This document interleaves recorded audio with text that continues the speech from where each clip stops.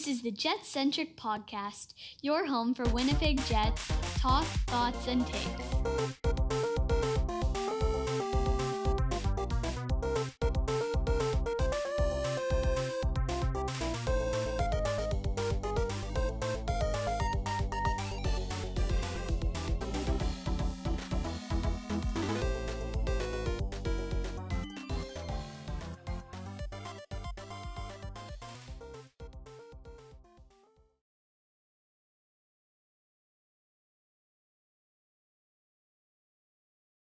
Hello and welcome back to another episode of the Jets-centric podcast. My name is Ryan, and today we have episode 26, The Roundtable. Today I'm joined by Glenn, Daniel, Katie, Ryan, and Alistair. How you doing, guys? Hi. Hey, everybody. Hi. So since we last chatted, the Jets have played a couple games. They beat Vancouver 6-3 in Vancouver, and they lost by the same score to Calgary last night, 6-3, after giving up 5 in the first period. Daniel, I'll throw it up to you. What do you think of the week that was?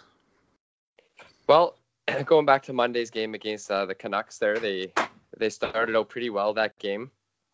They got out to a quick 2-goal lead, I believe. Or no, sorry, it was 1-1, and then they fired in a couple to make it 3-1 at that after the first period, and we all kind of thought they'd get away, take it off, and they did make it 4-1.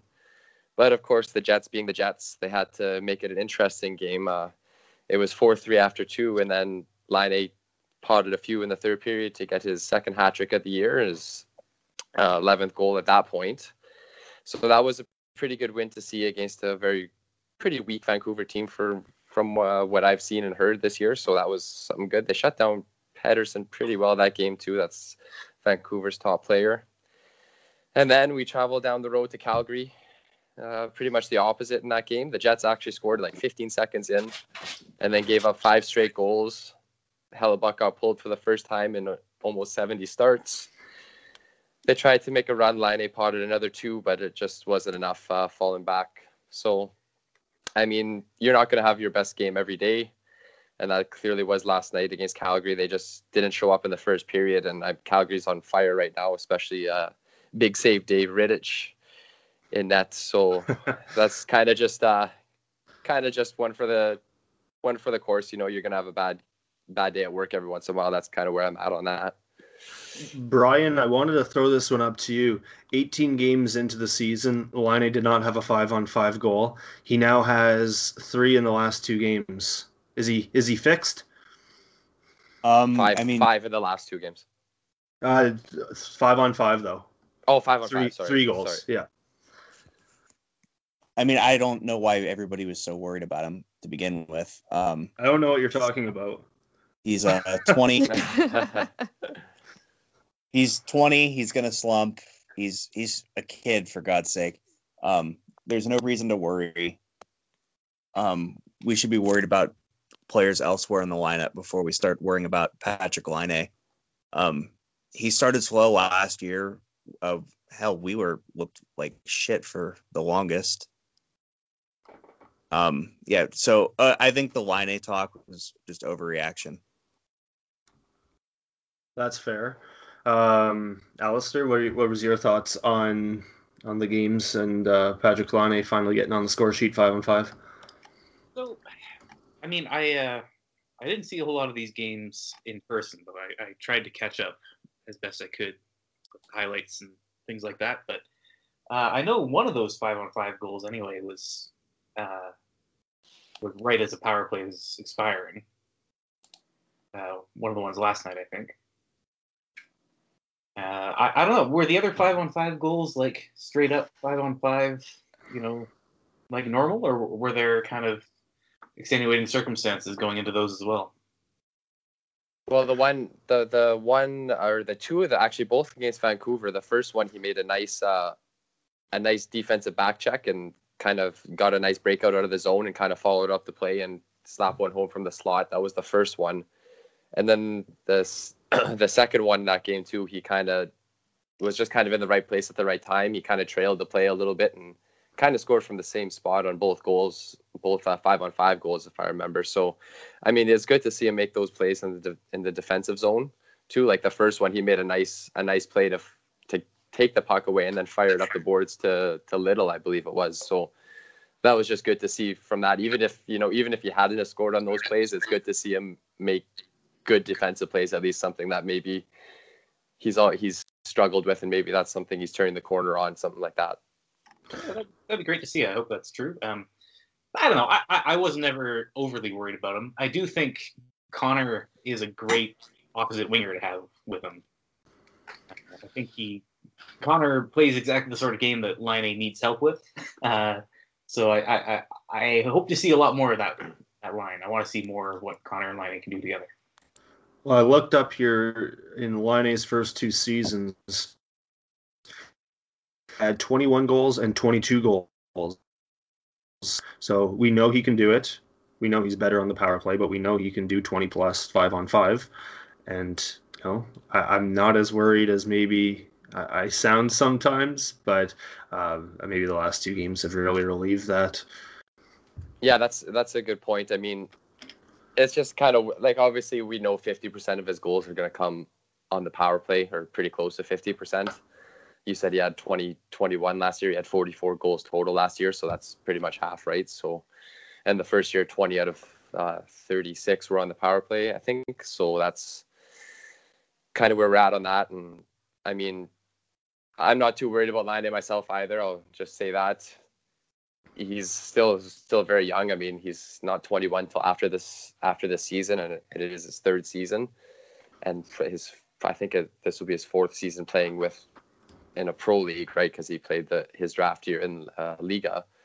So it's, he's getting used to the speed of the game. The speed's a little different in the NHL compared to overseas. A lot of tighter spaces and stuff to get into, and it is an adjustment for someone who's a natural scorer to be able to get into the corners and those kind of things that you have to do as well to succeed in all facets of the game. And of course, the defensive zone play. Well, he's never going to be a top defender, but he's at least got to be noticeable out there and show the effort, I guess, and make the right decisions while he's on the ice and not hurt 5-on-5. Obviously, you don't want anyone hurting you 5-on-5 very often, but the Jets have a lot more to worry about than Laine only having 3 5-on-5 goals this year. You look at the back end. Tyler Myers is Tyler Myers.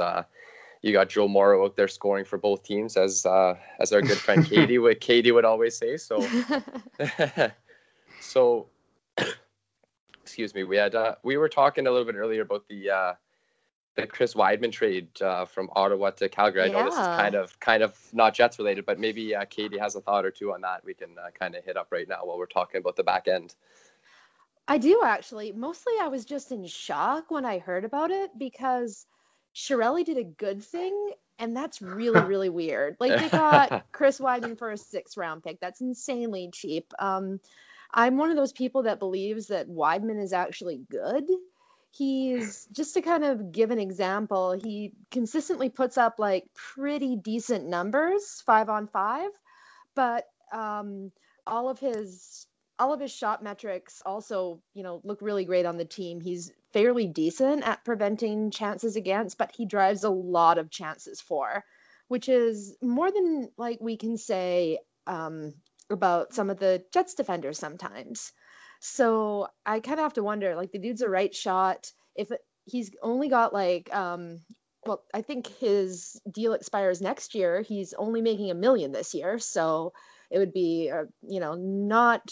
certainly wouldn't break the Jets' ability to add more at the deadline. And if it didn't work out, he'd be gone. However, I guess the Oilers beat us to the punch. Yeah, so he's basically getting paid the same as Joe Morrow, and Sherratt's making, I think, 1.2 or something this year. So he's right in that. Weidman? You said he was making $1 million, right? Yeah. So yeah, Weidman is getting paid 1/5 of a Myers.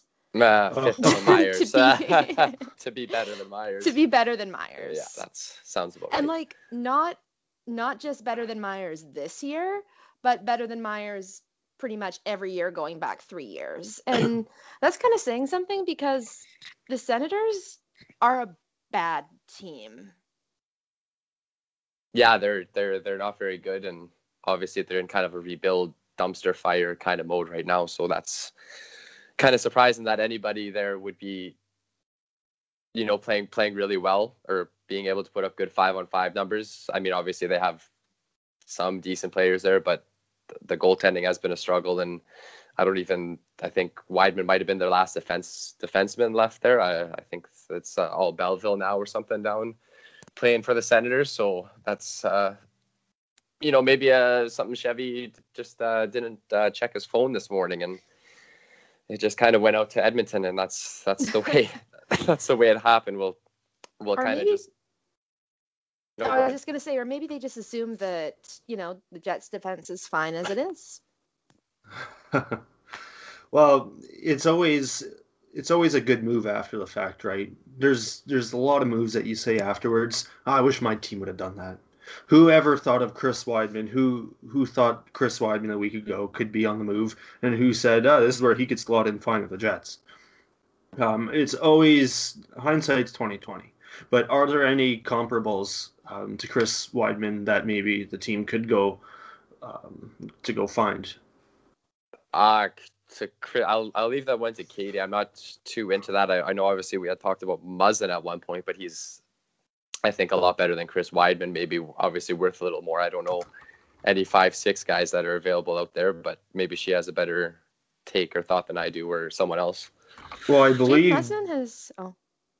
Sorry, I was just going to go in with his contract, which he's $4 million a year. So go ahead, Katie. Oh, I was just going to say, he's actually put up really comparable results to Chris Wideman. And actually, he produces a little bit less, which is kind of surprising to me. I mean, I know he's not playing on a great team either, but LA wasn't that terrible last year. And, he's, just strictly looking at the stat line, he seems like a bit of an inferior player. So we can get him for a 7th round pick then. Yes. Alistair, Brian, are you guys awake? Yeah. Yeah. Okay. Feel free to jump in wherever. I'm just doing a quick search on Wideman to try to get a handle on him myself. Who's this guy? Who's this Chris Wideman fellow? Is he related to Dennis Wideman or something? No, I'm just kidding. That's the one that took out the ref, right? Dennis Wideman took out that ref the other year there. Yeah. Yep. Yeah, Chris Wideman's the guy who was talking crap about his coach in an Uber. You think that had something to do with the trade? Oh, maybe. No. Oh, yeah, there we go. Yeah, I'm sure they haven't traded Duchesne yet, though. Duchesne was in the van, right? I tweeted out earlier, I said, as part of the trade, Chris Wideman has to take an Uber from Ottawa to Edmonton. The Sens organization couldn't make it so through Manitoba. petty. We don't have the Uber here yet, so. Yeah. Sorry, Katie, what was that? Oh, I just said, and the Sens organization, they just seem super petty. Like, I mean, they made a friggin' fake Twitter accounts to say nice things about Eugene Melnyk, like, Russia style. Yeah, and there was an NBA team who did that earlier this year too, if I remember correctly. The Sixers with 76ers. Yeah, Brian's the basketball guy in here, so. Right. Yeah, that happened with the Sixers GM. And why would you think you can get away with that? Like, they were really obvious too when you look them up. It was really obvious. I think they're all using the same pictures and like saying the same things but different names, and no one's that nice online. Like, really, come on. Yeah, they were all linked to the GM's wife, her email. Right. Oh yeah. Like that they takes couldn't even make a burner email for. Could have made Colangelo fan 123@gmail.com or anything like that. Had to be the wife's personal email. Well, that's why I still haven't figured out who Dank is, because they're using a burner email, and I know that. So I've been doing my research, Brian. It's not me. They actually just DM'd me the other day asking if I would help run the account. Oh, I don't know about this. Sounds like it's like you're throwing yourself under the bus. Bit of a smoke screen there. It's covered. I will post screenshots. He's DMing himself, eh? Open DMs.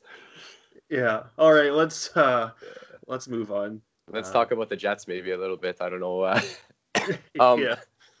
One thing that I did point out earlier, Hellebuck, I didn't realize that he hadn't gotten pulled for, what did I say, 68 games or 69 nice games or something like that. So just something, obviously he's been playing really well since he took over the starting role last year from Chris Mason or whoever the heck that 1A, 1B thing was planned at the beginning of the year. So obviously he's going to have this last night. He just looked off last night. And I mean, obviously it's not something we should concern himself, but he hasn't really been off to the hottest start. So is there maybe something else going on? Like, I know obviously we don't expect him to be a Vezina finalist again, or at least I don't personally. Last year was definitely probably the top Hellebuck we'll ever see. If I'm wrong, someone can correct me on that. But that, like, last year was phenomenal. I mean, he had whatever the amount of wins he had, his save percentage was pretty high for someone who played in like 70 games or whatever Maurice ran him for, Artis Urbe style. So that's something, you kind of keep in the back of your head. Maybe he's still tired from the long playoff run last year. Not physically tired, but maybe just the mental toll a little bit catching up to him. I really don't know. I mean, I'm not a psychologist or anything, but do they got to get Brossoit and more? Like, that's kind of where I'm going with this. Like, should they be getting Brossoit and more? Obviously, I know Hellebuck's great, but Brossoit has been pretty good himself, and he did actually take the L last night. So that's nice. Say you leave a 3-1 and don't get the loss or anything. But so obviously we've been talking, like, we don't want Hellebuck playing more than 60, and I think he's on track to start more than 60 games this year if I were to actually pull it up. So I don't really know where I'm going with this, but just Brossoit's got to get in more. That's kind of what I'm trying to say, right? Like, that's where I'm going. I'm sure you guys will agree, or if anyone has any thoughts on that. He is on pace to start more than 60 games. I think right now he's on pace to do 62 or 63, if I remember correctly. And yeah, his numbers aren't the best. I mean, his save percentage is 25th in the league at a .909. His goals against average is, as I try to sort my list quickly, 26th at .290. So he's not having the best year. He's winning games, yes, because I believe in the wins category he's up there. Yeah, he has 9, so he's 6th in the league, or tied for 4th. Is he going to be a Vezina finalist? Probably not. Do we need him to be every year? Probably not. He does win games still, and he is the goalie that this team needs, and he's good enough. Sure, he had a rough night last night, but they happen, and I'm just glad they pulled him when they did. Don't leave him out there to get shelled for 7, 8. Who knows how many go in at that point, because it just seemed like everything was finding its way in. But I'll let you guys talk about that. Was he with his private goalie coach over the summer, or? Yes. Okay. I wasn't sure. Him and Brossoit. They have the same goalie coach, which is part of the reason Jets went out and got Brossoit, you got to think. Yeah. I wasn't sure if Flaherty effect was taking hold, or. I haven't seen his positioning change much from last year, though. So I don't think that's it. Because you can really notice a difference between last year and the year before that in his positioning. And he still looks like the same goalie from last year, just a few more getting by him. And, yeah. I have a theory about this, if I can jump in. Yeah. I feel like this is a team defense problem more than a goaltending issue. That's a very good point. I think Hellebuck is really, really good at a certain type of situation, which is basically any sort of medium and low danger shots. He can handle more than your average guy. What he isn't great at is the really scary stuff that you need to make, like a reaction save, or like if somebody's got a breakaway. He's not the best guy to have stopping that, right? But if you've got if you can control where the shots are coming from, like the Jets always talk about, and make sure all the shots are coming from the dots out, he's really good at stopping those. Thing is, the team isn't doing a great job of that this year, so it's making Hellebuck look a lot more mortal than he did last year, just because the team isn't doing their job right. Yeah, that's a good point. I guess the quantity quality thing comes into play there. So it's not just quantity and quality though. It's more like the style of saves that he's having to make isn't playing to his strengths. Whereas I think last year they were really good at playing to his strengths, I guess is what I'm saying. Well, when you have Tyler Myers breaking his ankles in the corner and leaving people wide open because he decides to make some questionable movements, you are going to give up more goals. I agree with you on that. And I think that goes back to what we were saying about defense. This team needs to improve before the deadline, or they're not going to be as dangerous as they were last year in the playoffs. Yeah, that's a good point. And I mean, we are at the quarterway point of the season now. Pretty much game 20 was last night. So they always say if you're in the playoff picture on American Thanksgiving, 78% of the time you'll make it, or some crazy stat like that. So I mean, obviously, like, we knew at the start of the year they were going to make the playoffs, and making the playoffs is only like not even half the battle. It's like a third of the battle. You got to win a few rounds, then you got to win another couple rounds, and then you get the cup right at that point. So, and the playoff games, you play the same team 4 to 7 times, and you got to beat them that many. You got to beat them 4 to 7, right? So that's just a whole different challenge. And it is good they had that good run last year that was snubbed out by Vegas, and take a look at where Vegas is now. Like, wouldn't that have been nice if they regressed like that last May or something, and Jets could have faced Washington? But anyways, I'm just going to start crying. So, so maybe someone else could take that thought over from where I was kind of leading into that. Well, I would agree with everything you guys said. Like, something interesting that I just kind of looked up as you were talking. The Jets have done a really decent job at suppressing the volume of chances against. Like, they're actually 4th in the league for shot suppression, just in terms of pure volume. But when it comes to allowing high danger scoring chances, they're 22nd. So bottom third. Yeah. I mean, this is just from Natural Stat Trick. I'm not really sure how they quantify high danger, but that's still not a really good look in general. And I think, it's not just Hellebuyck, but most NHL goalies have the most trouble with high danger scoring chances against. So that's why they're high danger. Yeah, that's why they're very dangerous. Yeah. So, we all can't have Marc-Andre Fleury in the playoffs, except for that last round. Yeah, we kind of crap the bed. So if they want to get better, I think if they want to help the team save percentage a little bit, then they're just going to have to clean up some of those higher danger scoring chances. Don't ask me how. That's the whole thing, and we kind of always come around back to the same point of having your top three are definitely a certified top 3 in the NHL, or top 4, and then you got a bunch of replacement level 5, 6, 7 guys rounding out your bottom 3 of your defense, if I put that in air quotes.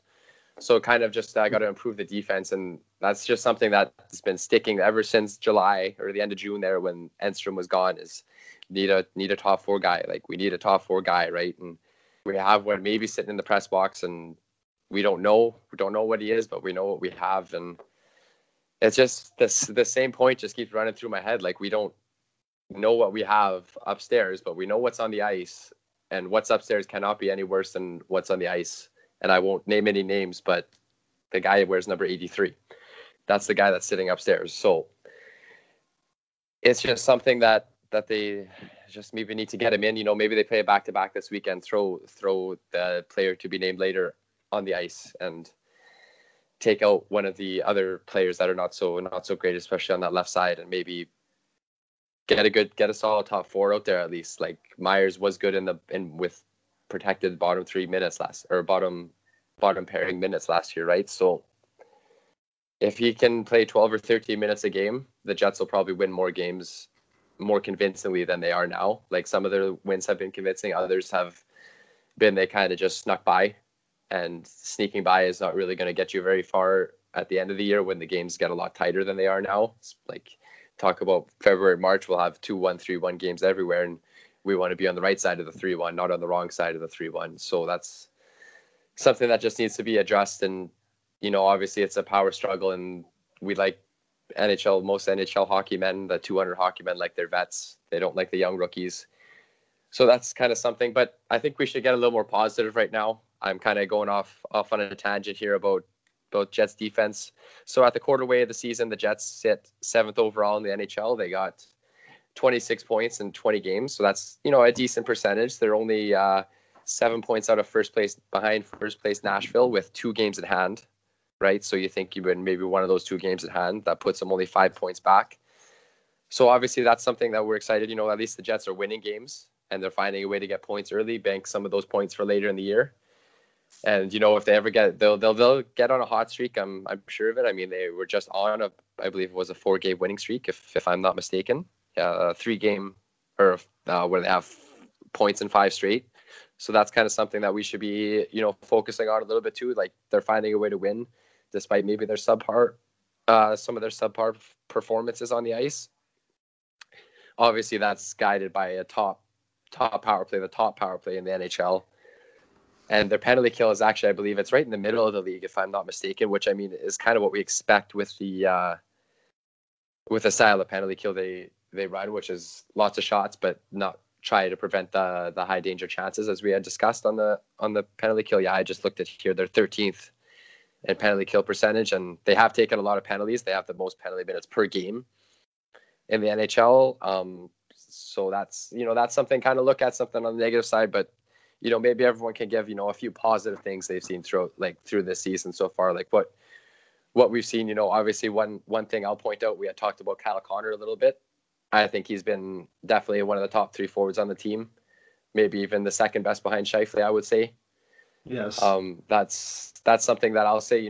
Kyle Connor, he's able to drive that second line out there with Little and Laine, which is something that we needed to see, that he was good away from Scheifele and Wheeler. Scheifele and Wheeler, the top drivers on the team offensively, I would say. And obviously Perreault would be if he got the right amount of minutes and with the proper guys, but I'll just leave that alone. So obviously it's good to see Kyle Connor, he's progressed from last year even more. And I think I'll put this to rest. He's finally ready to play in the NHL. I think he's ready. So maybe, let's get a few positives out there. What have we seen positive from the Jets so far this season through the first 20 games? Well, I'm just going to touch quickly on, you're talking about through a quarter of the season, where are they sitting right now? And I like to look at points per game rather than where they sit in the standings right now. So their point percentage right now, they're sitting 5th in the league and 2nd in the West, just behind Nashville. So they are still kind of on par, maybe not as many points, but for the Western Conference standings, they're still looking like they're going to be running for 2nd place. Nashville's just far and away ahead of everybody. But I'll let someone else touch on what you were talking about. Just to switch to another young player, small sample size, but Nick Petan has looked really good. I saw a chart today that showed his, I don't even know what it was, but he was far and away above everyone in the good category. It was incredible. They couldn't even fit his name. His name was cut off on the spreadsheet because he was so far past everybody else. That was expected goals.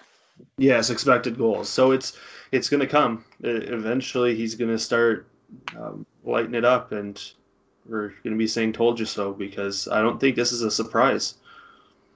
It's absolutely not a surprise.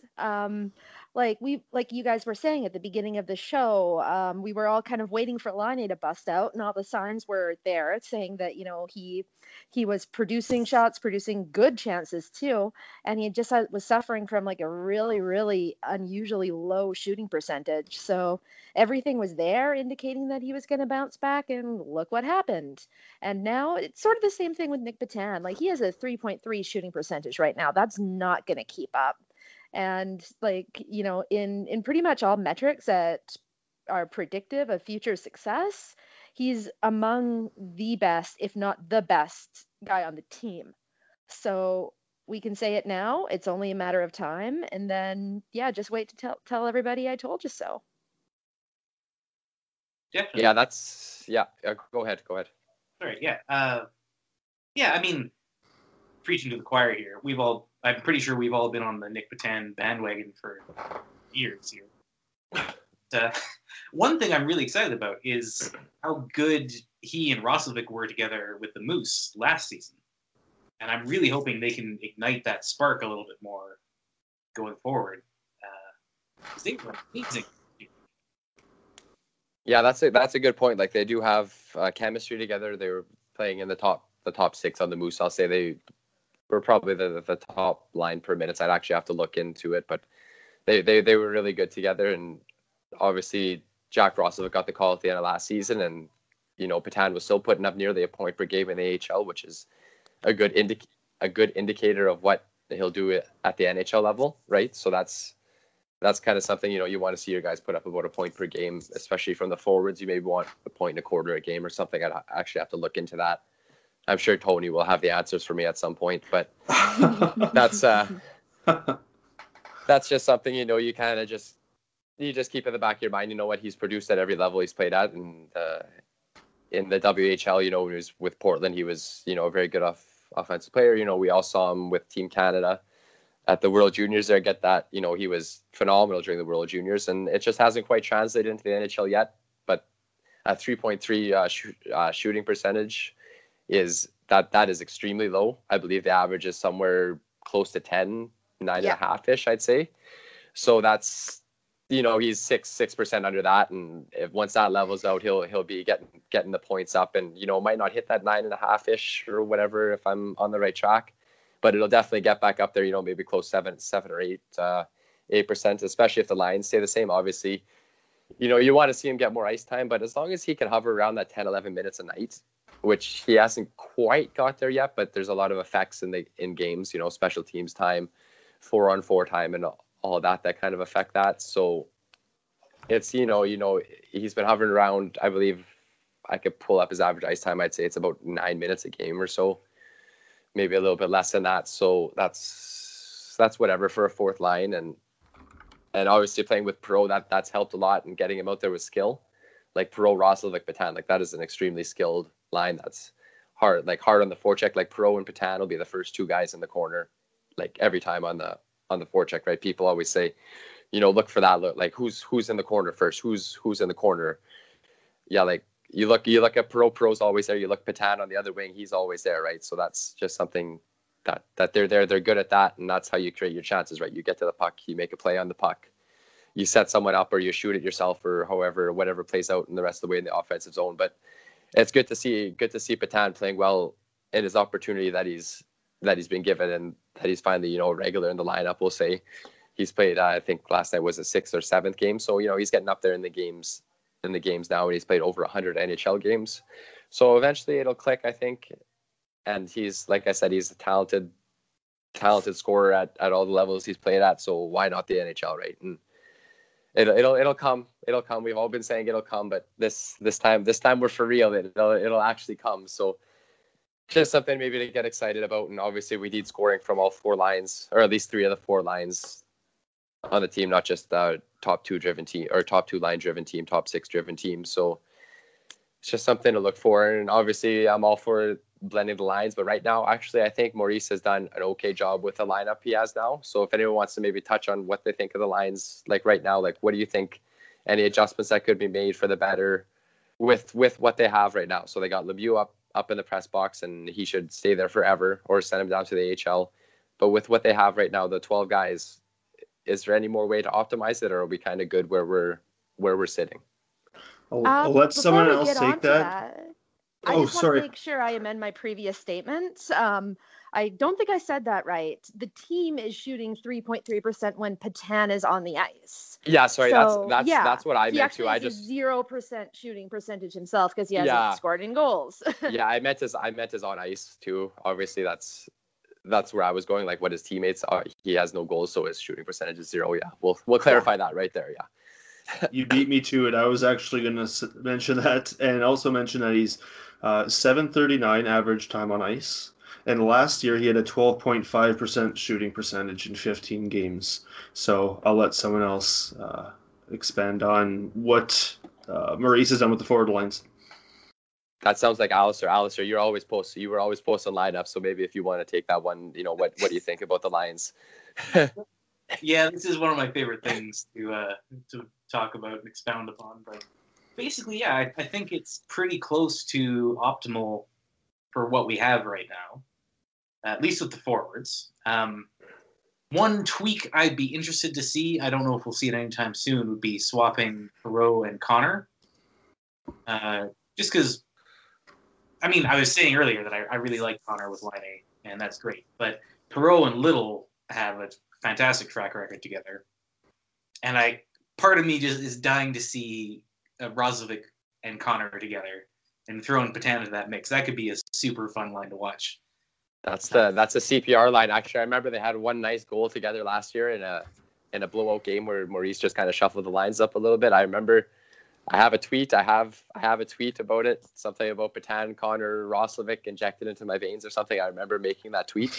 So that's something maybe we would like to see, or I would like to see. You know, I kind of agree with that. You know, Pro and Connor could be shift, especially Connor's has shown that he's able to kind of drive a line, which is obviously good. That means you could put him pretty much anywhere in the lineup and he'll do okay, right? So that's something that he's proven himself to be able to do, right? So that's kind of something that we like to see, and like obviously improvements from last season where we don't really know if he was actually going to be good away from Scheifele and Wheeler, and maybe he wouldn't have been last year, but now, you know, as he grows his game and all that developmental stuff that they always talk about, maybe, you know, that's the next step for him, is to be able to offensively drive his own line, right?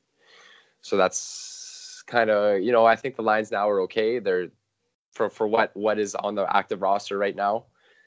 That's pretty good. And obviously we were talking about depth. I'll kind of lead this into depth now.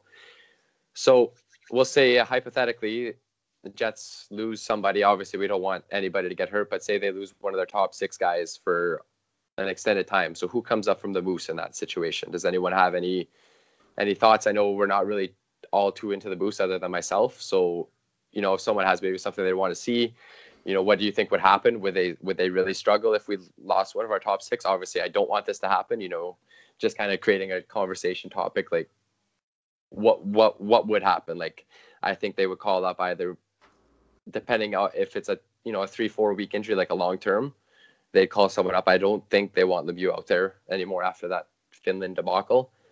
And, you know, that's something that's a whole other topic that I don't really want to get into. But, you know, I think they call up, they have in the Moose right now, players that are playing well. Probably the first couple call-ups is Seth Griffith, Mason Appleton, and CJ Cease. That would probably be my top 3 guys that they'd be calling up, I would say. I could be wrong on this. It's kind of hard to judge the AHL if you don't actually pay super close attention to who's doing well. You know, all I have to go off is points and like shooting percentages and stuff. Stat tracking in the AHL is not as available as it is in the NHL, so it's a little harder to find. So what do we think happens if the Jets lose a top 6 guy? Like how much do they struggle? Do you think they could maintain it for a 3-4, you know, put up kind of what the Leafs have been doing without Matthews? They've kind of been hovering around 500, maybe slightly above 500 without Matthews for 4 weeks. What do we think happens if a situation like this arises with the Jets? Marco Dano. I wasn't going to say that yet, but Marco Dano was placed on waivers once again by Colorado today, and actually a few media people say they wouldn't be surprised if the Jets put a claim and brought him back to Winnipeg on that. So I'll add that into the conversation as well. You know, do you think the Jets go with Dano, you know, bolster that depth, especially with Vesalainen and heading back over to the KHL? Like, where are we with that? Like, just all hypothetical talk. I mean, that's what we do. We talk hypothetically situations. We're always talking about stuff like this, so we might as well make it somewhat public. You know, like what do we think? Just someone have at her. Brian, go. All right. Bringing back Dano would be fun.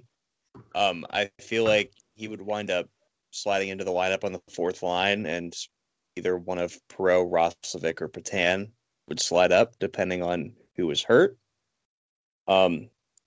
And maybe Dano finally shows everybody what we see. Maybe he finally gets an opportunity, but I don't think the Jets claim him, honestly. So, You think that ship has sailed?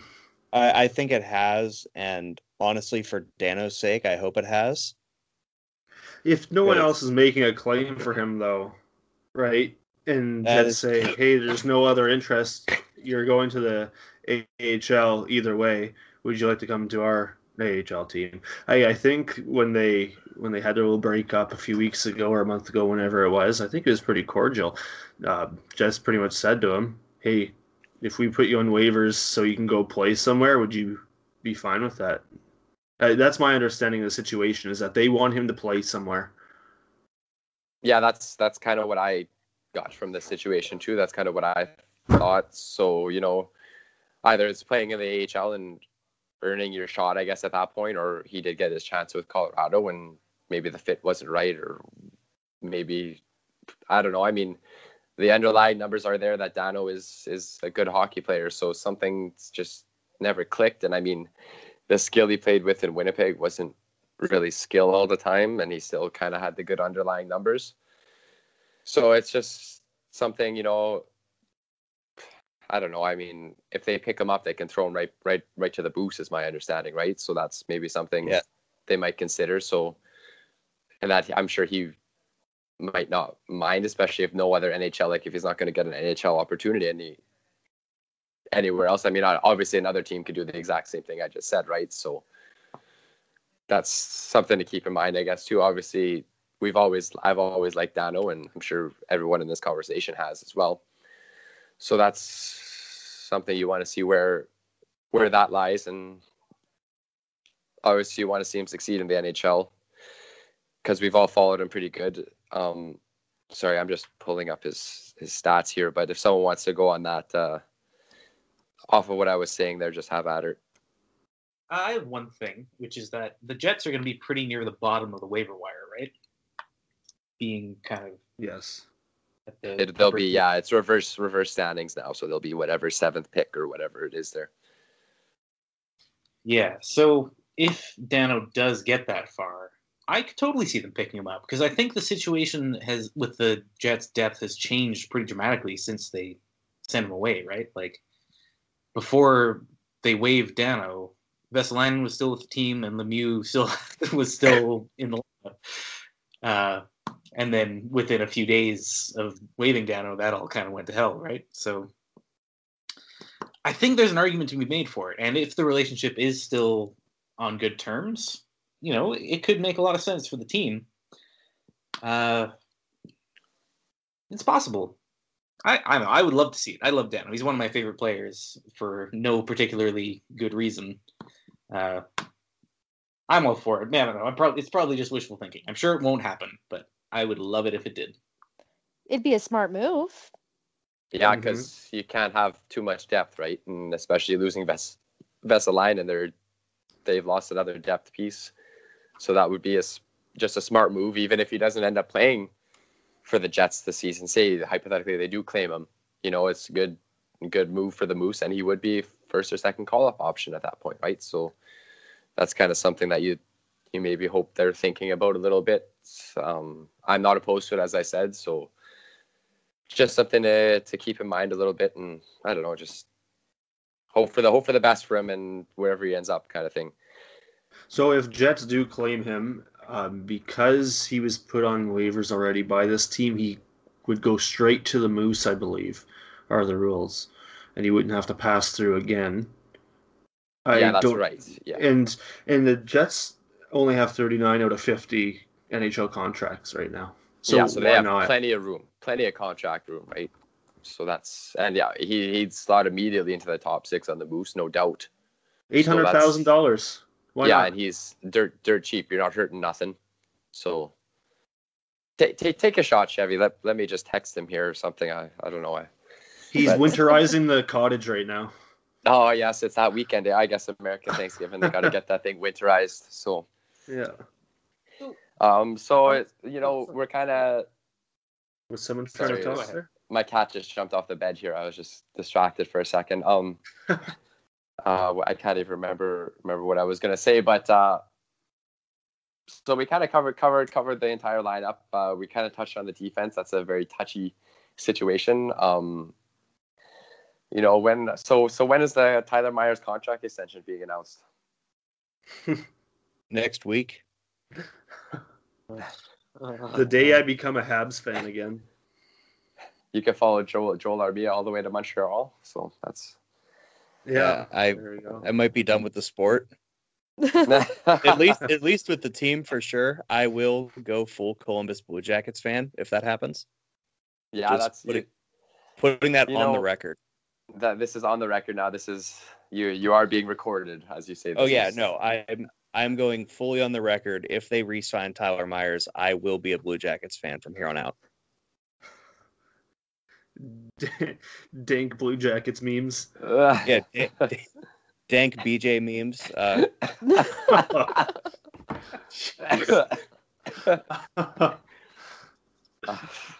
Carry on. Yeah, that's that took a turn. That escalated very quickly there. So we'll talk. I don't know. I wish I would have thought better topics to talk about. We've been talking about doing this roundtable since like Monday or something. But just something, Laine, I saw the other day there, he had his 6th career hat trick, and only Gretzky has more in this same or less amount of games played. So that's kind of cool, right? Oh, really? I didn't see that. Yeah, it was something like that. He has 6, and only Gretzky had 12 and 210, and Laine had 6 and 174 or something like that. So that's something fun to look at, and also he's on pace to beat McDavid to 100 goals, I believe. So he's better than McDavid, is what you're saying. That's right. So okay, just wanted to make sure. Just want to make that clear. That's on the record too. That's on the record. Yeah, Laine better. So let's chat. Ken Hitchcock's gonna fix McDavid in Edmonton anyway. Oh god, what a dumpster fire! That dumpster. They just attached wheels to it. Now they're rolling this flaming dumpster fire down the road. down highway whatever that highway 16 to Winnipeg. 16. Yeah. Did you guys all enjoy McDavid's tweet saying that it was everybody's fault, as if he needs to take any responsibility for that shit show? Like, I thought he took more responsibility than that. I thought he said it's on me. Yeah, the dude put up like what? 30 points or something this year already, 31 points, and I understand a good leader shoulders some of the blame, but he's either trolling or he's got some real self-hatred issues, because come on, sit down, Connor. It's not your fault. He's not putting up 2 points a game, so he's pretty much useless. What's a 197? He's got 31 and 21, so that's 1 1/3 or he's 1.5. Offensive liability now, apparently. What an anchor. He needs to hit a shift at least, right? Send him down. He needs some time. Yeah, send him down to Bakersfield. He needs some time with Puljujärvi down there. He's not ready. Just like 81. Yeah, he needs 4 games in Bakersfield. him and Puljujärvi. Hey, what do you think the Jets would have to offer up to get Puljujärvi out of Edmonton? A bag of pucks in the 6th round. Yeah, honestly, Myers for Puljujärvi isn't that far out of the question. Do we want Puljujärvi? Obviously, we want Puljujärvi, right? Oh, yeah. we want a defenseman, I think. No, we got to win every game 7-6. Honestly, losing Myers at this point is addition by subtraction. I would take just about anything for him that isn't another contract. Yeah. Another bad contract, yeah. Yeah. Potentially bad contract. Obviously, this is the last year of Myers at $5 billion or whatever they're paying him. So 5.5, yeah. 5.5, yeah. I don't know. We are super biased though. Like, the rest of the league still has a really high opinion of Tyler Myers. Yeah, that's so let's get him out of here, right? Yeah, that's because they don't get TSN 3. I remember Buffalo saying the same thing. Like when Myers was traded to the Jets, I remember Sabre fans saying, like, "Oh yeah, he's going to be good for a while, but you'll see." And that's kind of what it was. Like after they got him in that nice run they had in their first playoff season, and what was it, 14-15 or 15-16 or whatever the heck it was there. He looked okay. I know actually his numbers were not that great looking at them today, but he looked like he scored a few game winners and that. And I mean, he looked fantastic out there, but then season 2 came along and it was like, oh, this is what we got, right? Evander Kane won that trade. That first playoff year, he actually passed the eye test. It's like the only time he actually could. Yeah, that's what I mean. Like he actually looked good out there. He like his underlying numbers were not good, but he looked spectacular. Like I remember one goal he had was walked around the entire opposition team, and the goalie was flailing, and he fired it. And yeah, that's just that my Tyler Myers highlight reel ends there. Although the Jets were able to rid themselves of like the horribad Zach Bogosian contract. I also remember, Jets fans in general trying to warn Sabres fans that, Bogosian looks kind of fun, but he's actually a mess. It was kind of like the Spider-Man pointing at Spider-Man meme, and turns out we were both right. So the trade was 1-for-1 in a bunch, or what?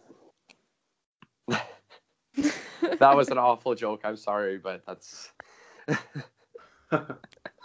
So it was an attempt.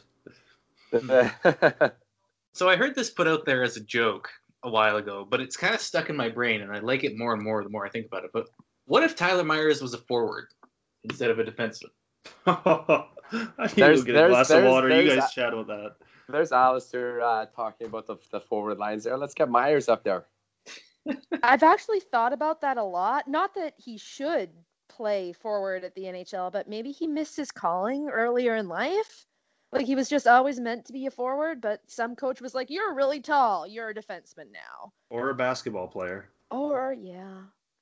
Isn't his brother a basketball player or something? I've never heard that. I think it's a thing. I think he has a half brother who got drafted into the NBA this year. I remember reading a thing about it. Anyway. Well, yeah, there's that. That's your random. That's great. I didn't realize that. If that's true, that's actually kind of cool, I guess. But and obviously he has the genes. If he's also 6'7", right? They're very long genes. Yeah, very long. I really hope his half brother is also not a defensive liability. Mm. Yeah. Hope that part did not translate genetically. Quentin Grimes is his half brother. There's no way that's anyone's real name. Quentin Grimes. He's shorter. He's shorter than Tyler. What is he at? 6'5". 6'5". Isn't Tyler 6'6"? Yeah. That's incredible. Tyler's 6'8". Is he? Yeah, Tyler's 6'8". Oh yeah, he is 6'8", and his brother's 3 inches shorter and plays professional basketball. That's amazing. So yeah, there should have been NHL forward or a basketball player is what we're saying about Tyler Myers now. Yeah. That's about where we're at on that conversation. Wouldn't that be something? Let's do it. Let's put Byfuglien on left wing, Myers on right wing, with Petan down the middle. See, you had me until a Buff on forward. No, put Petan out there. Petan makes everyone look good, right? Okay, before anyone takes this seriously, we're not being serious. So I don't want any Twitter hate sent my way. I'll go out for it. Yeah, no. Brian's serious. You can send all the hate Myers too. Forward. Fuck it. He can't be any worse than he is on defense. Exactly. Like worst case scenario, he's just playing like 12 minutes a night as a forward. Yeah, he's on the ice less. He hurts the team. Put him with Lowry. Go cop Lowry Myers. There you go. And that also gets. It's a real tall line. This is the first time I've ever been serious on this podcast. Put Myers forward with Lowry and Cop. Remember when everybody really wanted Buffett forward, even though he's never been a good forward? And well, he had that one good run in 2010. So. He won Stanley Cup as a forward, Katie. Yeah, but Buff's a good defenseman, though. Myers isn't. So yeah, that's the big difference there. Yeah, can't have. I mean, that. Yeah. All right, let's get this train back on the rails. Yeah. Let's chat about what's upcoming here. We have a game tomorrow night against Minnesota in St. Paul. Let's chat about that, and then we'll hit the road. Do you guys think that this past game against the Flames was horrible enough to get Maurice to shake up the lineup a little bit, or nah? Specifically, I'm thinking about getting Niku in. No, because they played the second and third so well. Of Yeah, course. I was gonna go that way. You know what, he'll just write it off as one of those bad games, or you know Maurice. Yeah, He's not If going to they- make that type of change. If he was going to make a change, he'd put Lemieux in for Patan. Yeah. And I'm not even joking when I say Yeah, that's the change he yeah. would make. I heard in one of his pressers, That's so depressing. somebody asked I know. Niku, and Maurice just kind of laughed, like, "No, that's not happening." Was sort of his response, like, no matter what. Niku won't see the ice in a Jets uniform until probably February. Or if barring someone gets injury. hurt. Barring injury. Yeah. Yeah, barring injury. Well, that's a positive thought. We were trying to get positive there, but that's not just kidding. Yeah, I could Maybe see it you're- sooner. I could see it sooner if they do lay another egg like they did last night. So I tomorrow- totally- Minnesota's a genuinely good team this year too. Like it won't be like the Wild that we remember from the playoffs. No, Yeah, they're very good. that actually kind of surprised me this year so far. To be honest, I mean, obviously they were awful in the playoffs last year, but they were also injury riddled in the playoffs, and they've been playing really well. I mean, actually they're ahead of the Jets in the standings, obviously not in points per game, but just overall points right now. So they're right up there with the Jets, and I haven't been able to watch any Minnesota games. I don't actually know why they're winning. I know it was like 6-5 against Ottawa last night. So that's whatever. I mean, you're gonna have a they game. squandered that lead too last night. They were up 4-1 at one point. And Ottawa tied it right at 4-4, and then they just got one late in the third or something. I think I saw the score line. That's Yes, I believe that's how it went. Yeah. yeah. So you're gonna have a game like that. And Ottawa actually, as bad as they're capable of doing that. Like just getting on the hot streak at the end of a game, kind of thing. Like young forwards, they're so unpredictable and stuff like that. But the Wild have actually, like, they surprised me this year. I thought maybe everyone on that team's a year older, and they're one of the oldest teams in the NHL. Obviously, the age is going to catch up eventually. It's just, when is it going to catch up with them, right? And they seem to be very, very good with, very fortunate, just like the Jets with injuries.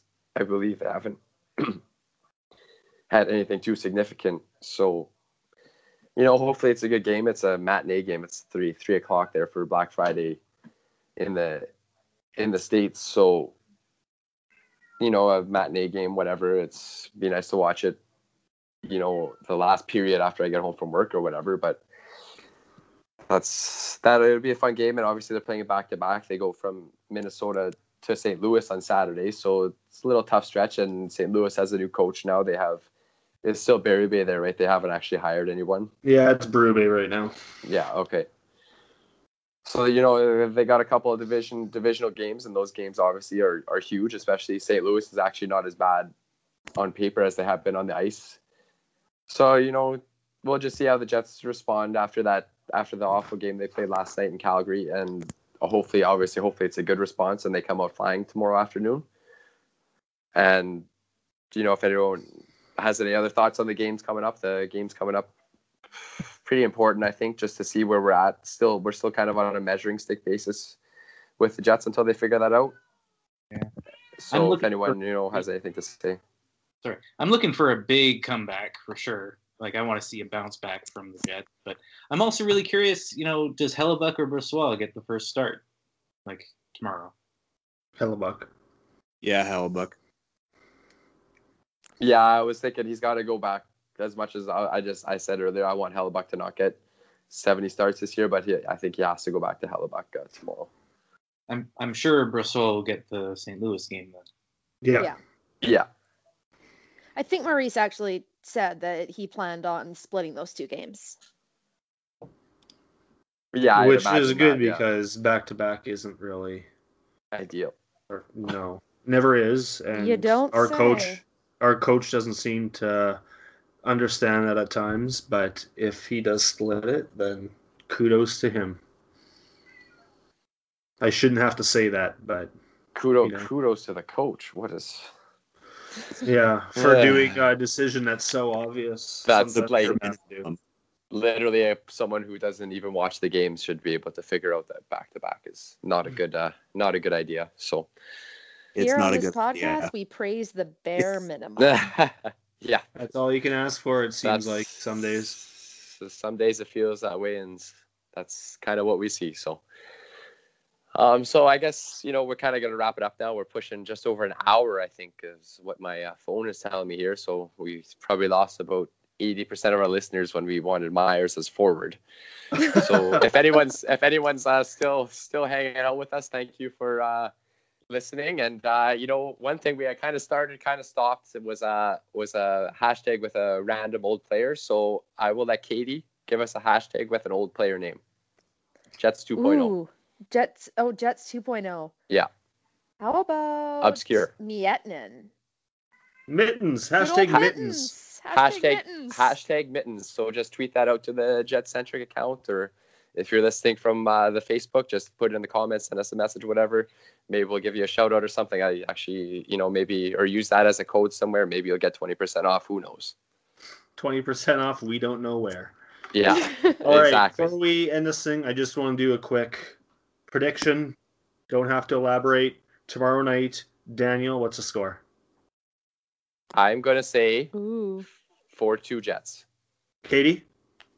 I'm going to say 3-2 Wild. Ryan? I'm gonna go with 4-2 as well. The fourth being an empty netter.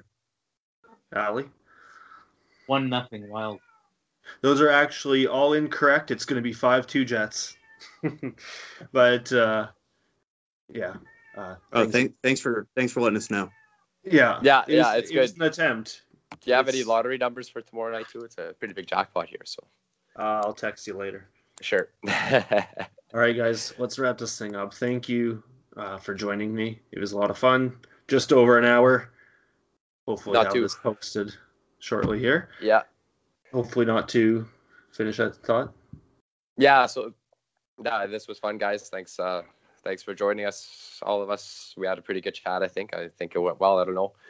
But anyway, so we'll just end it here. And thanks to the listeners who stuck around for this probably agonizing hour. This is one of our first roundtables like this where we've done a full hour, so it'll get better. And I guarantee our audio quality is better tonight. Yes, this will kind of be the new normal, I think. And excited that we're kind of picking things up. And we hope all of you listening are on board. So thanks again for tuning in. And have a good night. Yeah, thanks. Bye. Bye.